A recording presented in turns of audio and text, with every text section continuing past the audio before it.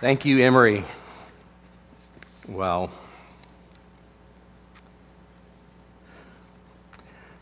I invite you to stand as you are able for our gospel lesson today. I want to remind you, I'm talking about the Psalms and the genres of the Psalms. We've talked about praise 2 weeks ago. John spoke of lament last week. And this week, I am speaking of the royal psalms that are found within the book of Psalms. The royal psalms remind us of leadership. They remind us of what the people of God intend for leaders to look like and for society to look like. So our first scripture lesson comes from Luke chapter 19, beginning with verse 33. It's Palm Sunday. As they were untying the colt, its owners asked them, "Why are you untying the colt?" And they said, "The Lord needs it." And then they brought it to Jesus, and after throwing their cloaks on the colt, they set Jesus on it. As he rode along, people kept spreading their cloaks on the road. As he was now approaching the path down from the Mount of Olives, the whole multitude of the disciples began to praise God joyfully with a loud voice for all the deeds of power they had seen, saying, "Blessed is the King who comes in the name of the Lord. Peace in heaven and glory in the highest heaven." And some of the Pharisees in the crowd said to him, "Teacher, order your disciples to stop." And he answered, "I tell you, if these were silent, the stones would shout out." This is the word of God for the people of God. Thanks be to God. You may be seated. One of the Psalms that are identified in the Bible as royal Psalms, Psalm 72. Pat says, "Are we talking about Psalm 72? And I'm thinking, which royal psalm did I choose? Psalm 72, which is an example of the royal psalms within the book of Psalms. And let us hear this song, this piece of poetry together, and think of what it means in terms of leadership, in terms of society, and in terms of the song the heart sings. Give the king your justice, O God, and your righteousness to a king's son. May he judge your people with righteousness and your poor with justice. May the mountains yield prosperity for the people and the hills in righteousness.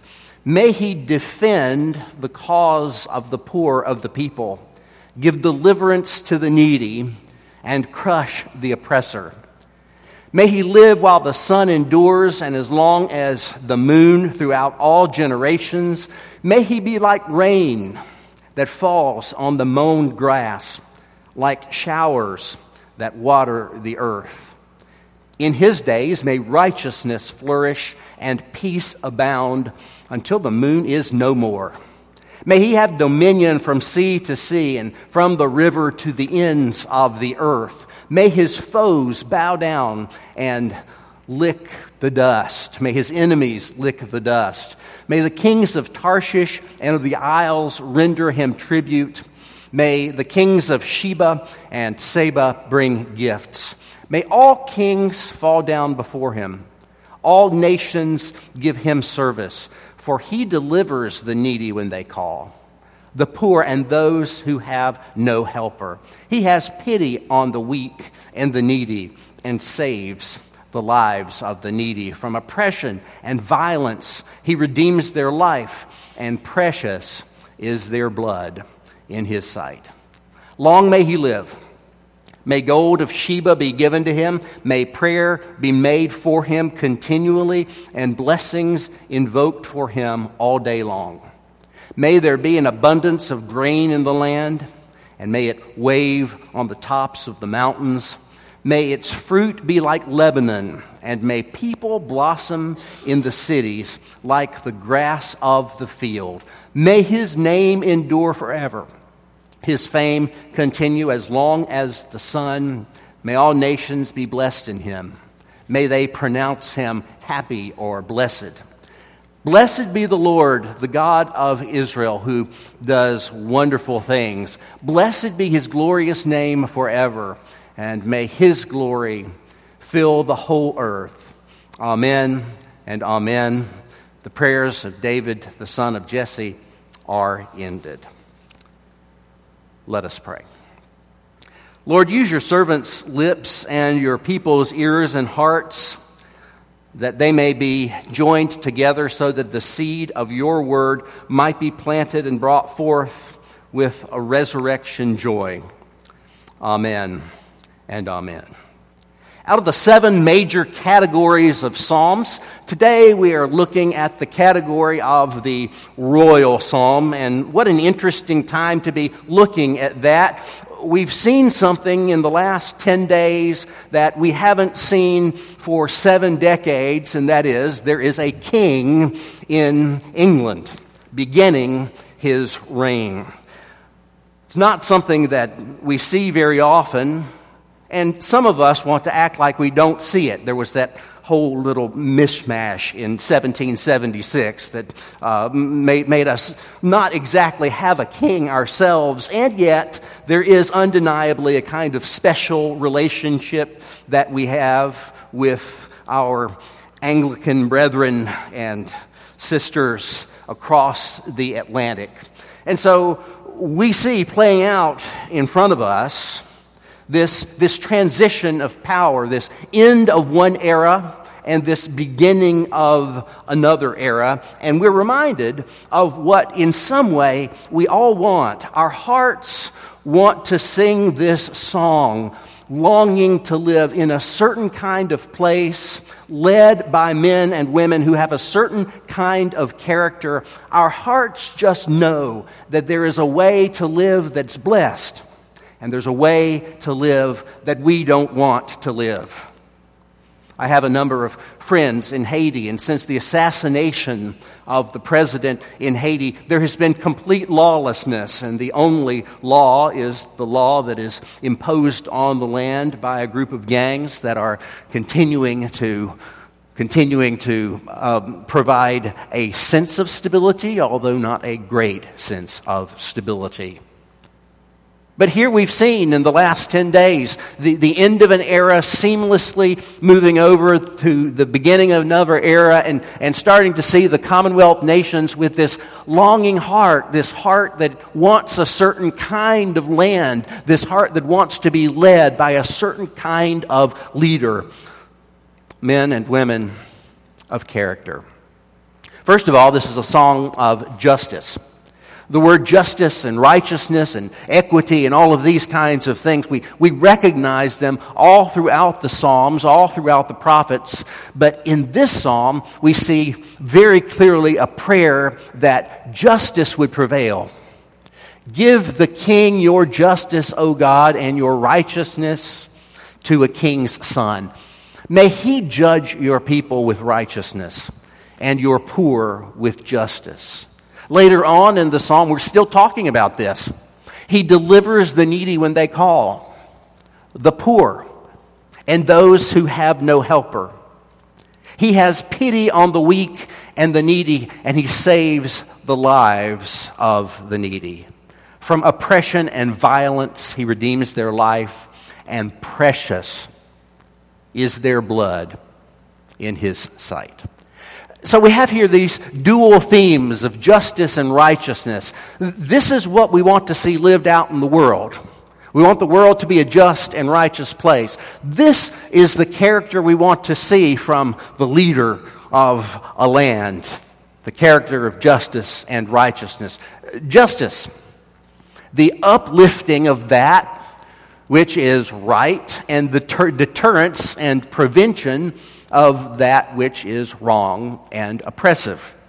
When justice rolls down like the waters and righteousness like an ever-flowing stream, there are segments of society that don't get forgotten. when justice rolls down like the waters and righteousness like an ever-flowing stream, good conduct is rewarded, and that which is damaging to the community is discouraged. Justice. And then there's righteousness, this characteristic of doing right.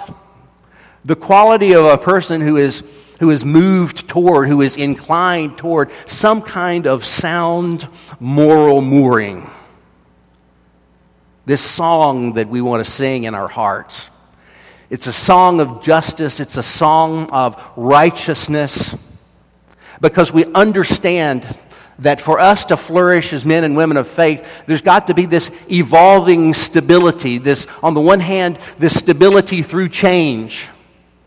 But also this change in spite of stability. The Bible talks about this in terms of order versus chaos. And from the very beginning, creation itself is viewed to be this picture of disorder. Two of my favorite Hebrew words, easy to remember. Tohu vabohu. The earth is formless and void. There is nothing but nothingness.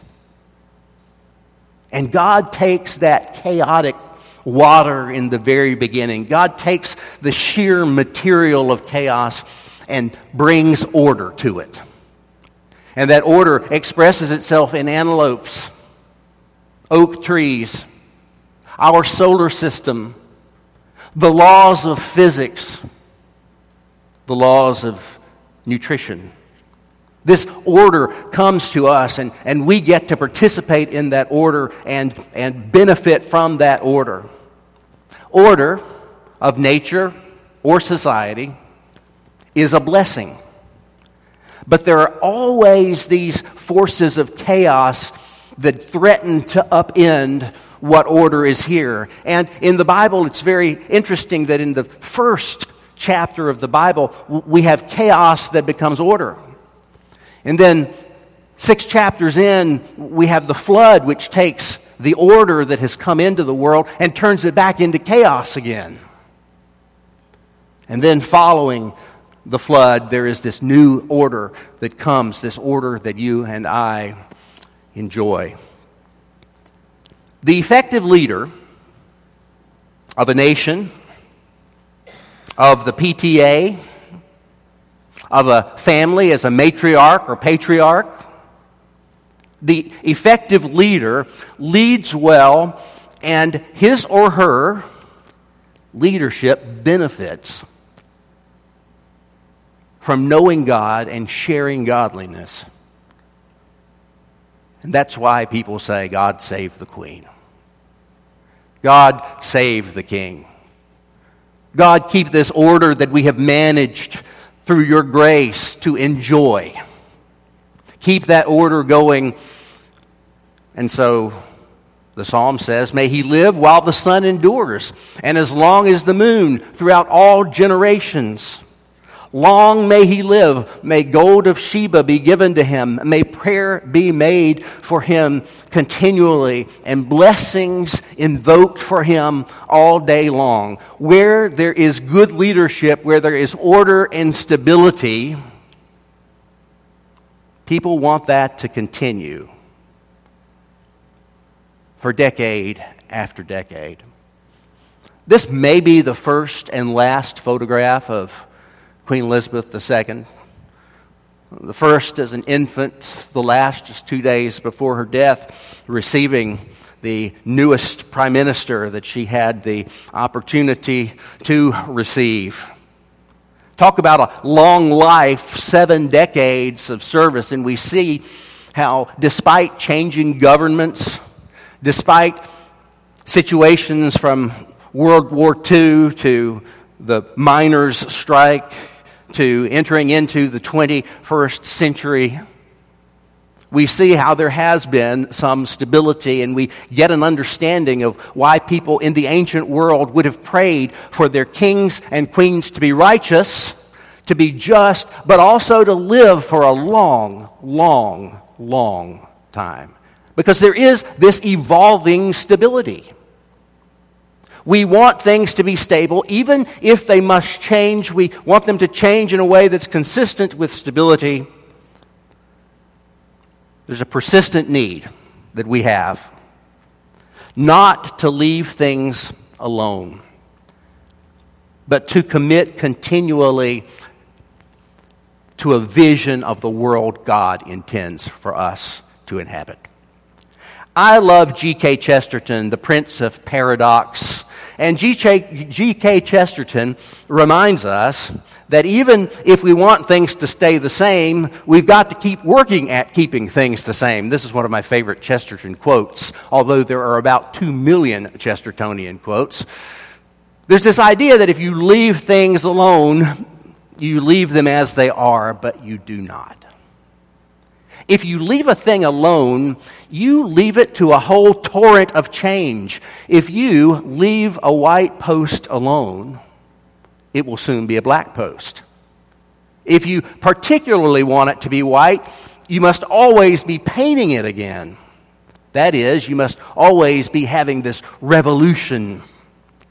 Briefly, if you want the old white post, you must have a new white post. Even for things to stay the same, we must recommit ourselves again and again to what it is that we want. The kind of world that we're looking toward, where justice and righteousness prevail, where there is this ongoing sense of stability that is given to us. And that produces this song of joy that comes from our hearts.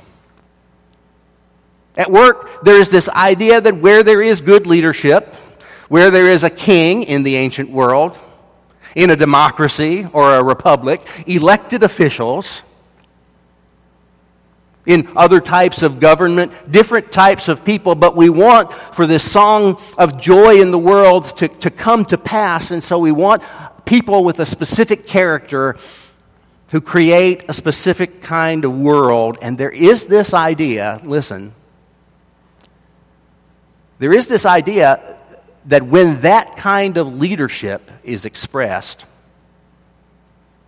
when that kind of society is born, it actually causes creation itself to flourish. May the mountains yield prosperity for the people, and the hills in righteousness. When the world is governed well, God has made this land so that it produces for food and for sustenance. May there be an abundance of grain in the land. May it wave on the tops of the mountains. May its fruit be like Lebanon, and may people blossom in the cities like the grass of the field. So the king is righteous, and he promotes justice. The king in the Bible is to maintain order, but it's an evolving order that remains committed to God's vision for the world, even as the world changes. And under a good king, the earth itself prospers and yields blessing for God's people. Now, here's where we're going to turn for a moment from the Old Testament to the New Testament, because in the New Testament, the ideal king is presented to us as Jesus. Jesus is recognized as the ideal king there on Palm Sunday. From the Gospel of Luke that we read earlier, Jesus is recognized as the one who is coming to do what everyone else had merely pointed to. As they were untying the colt, the owners say to them, "Why are you untying the colt?" And they said, "The Lord needs it." And then they brought it to Jesus. And after throwing their cloaks on the colt, they set Jesus on it. And as he rode along, people kept spreading their cloaks on the road. And as he was now approaching the path down from the Mount of Olives, the whole multitude of the disciples began to praise God joyfully with a loud voice for all the deeds of power that they had seen. And they said, "Blessed is the King who comes in the name of the Lord. Peace in heaven and glory in the highest heaven. And some of the Pharisees didn't like what they were hearing, and they said to Jesus, "Teacher, order your disciples to stop." And he answered, "I tell you, if these were silent, the stones would shout out." We yearn for a just and a righteous king who maintains order, who keeps those destructive forces of chaos at bay, and whose reign makes the earth fruitful and blessed. This is why the ancient psalmists broke into song. This is why the followers of Jesus, as he comes down the Mount of Olives and enters in, "Hosanna, blessed is the King who comes in the name of the Lord." And for this, our hearts cry out. Our hearts cry out for a world where justice rolls down like the waters and righteousness like an ever-flowing stream. Our hearts yearn for a king who loves us, who governs and watches over us, and who invites us to the joys of his kingdom. For this, our hearts cry out. Our hearts cry out in dozens of ways. Our hearts cry out through song. And Emery and people like her use their voice. Our hearts cry out through instruments. And Jacob and Margaret and the band use their fingers and their movements. Our hearts cry out through poetry. John Donne, "Batter my heart, three-personed God." Our hearts cry out. Our hearts cry out when we see someone mistreated. When we see someone left out. Our hearts cry out for justice and righteousness. And on any given week, you can see a dozen different ways people's hearts are crying out at Centenary. Yesterday, in the morning, people's hearts were crying out for justice by unscrewing oil filters. On Wednesday, by getting together and learning in class. This coming week, our volunteers and mission team will go and put a room on the back of a woman's home who lives in a shed. On Sunday morning, we sing. Our hearts cry out. And dear Christians, if we don't cry out in the presence of the King who has given himself for us, if we don't cry out giving thanks for forgiveness of sins and grace and peace, if we don't cry out what God has done for this world, the stones themselves will lift their voices in the praise of Jesus the King. Dear Christians, cry out. In the name of the Father, and of the Son, and of the Holy Spirit. Amen. Let us pray. Lord, we long for a day when our faith becomes sight. We long for that time when justice does roll down and righteousness flow. We long for a time when chaos is kept at bay and the kind of order that you intend for the world is enjoyed by every living creature. Thank you for this vision of these songs as kings ascended to the throne in the ancient world, as prayers were lifted up for kings that had served well, as prayers were lifted up for kings that hadn't served well, but your people always had hope that conversion of heart and life were possible. King Jesus, we are your people and your subjects. You are our Lord and our King. We cry out with your disciples, Hosanna. Blessed is the King who comes in the name of the Lord, to bring us that glorious day when all shall be well, and all shall be well, and all manner of things shall be well. In Jesus' name. Amen.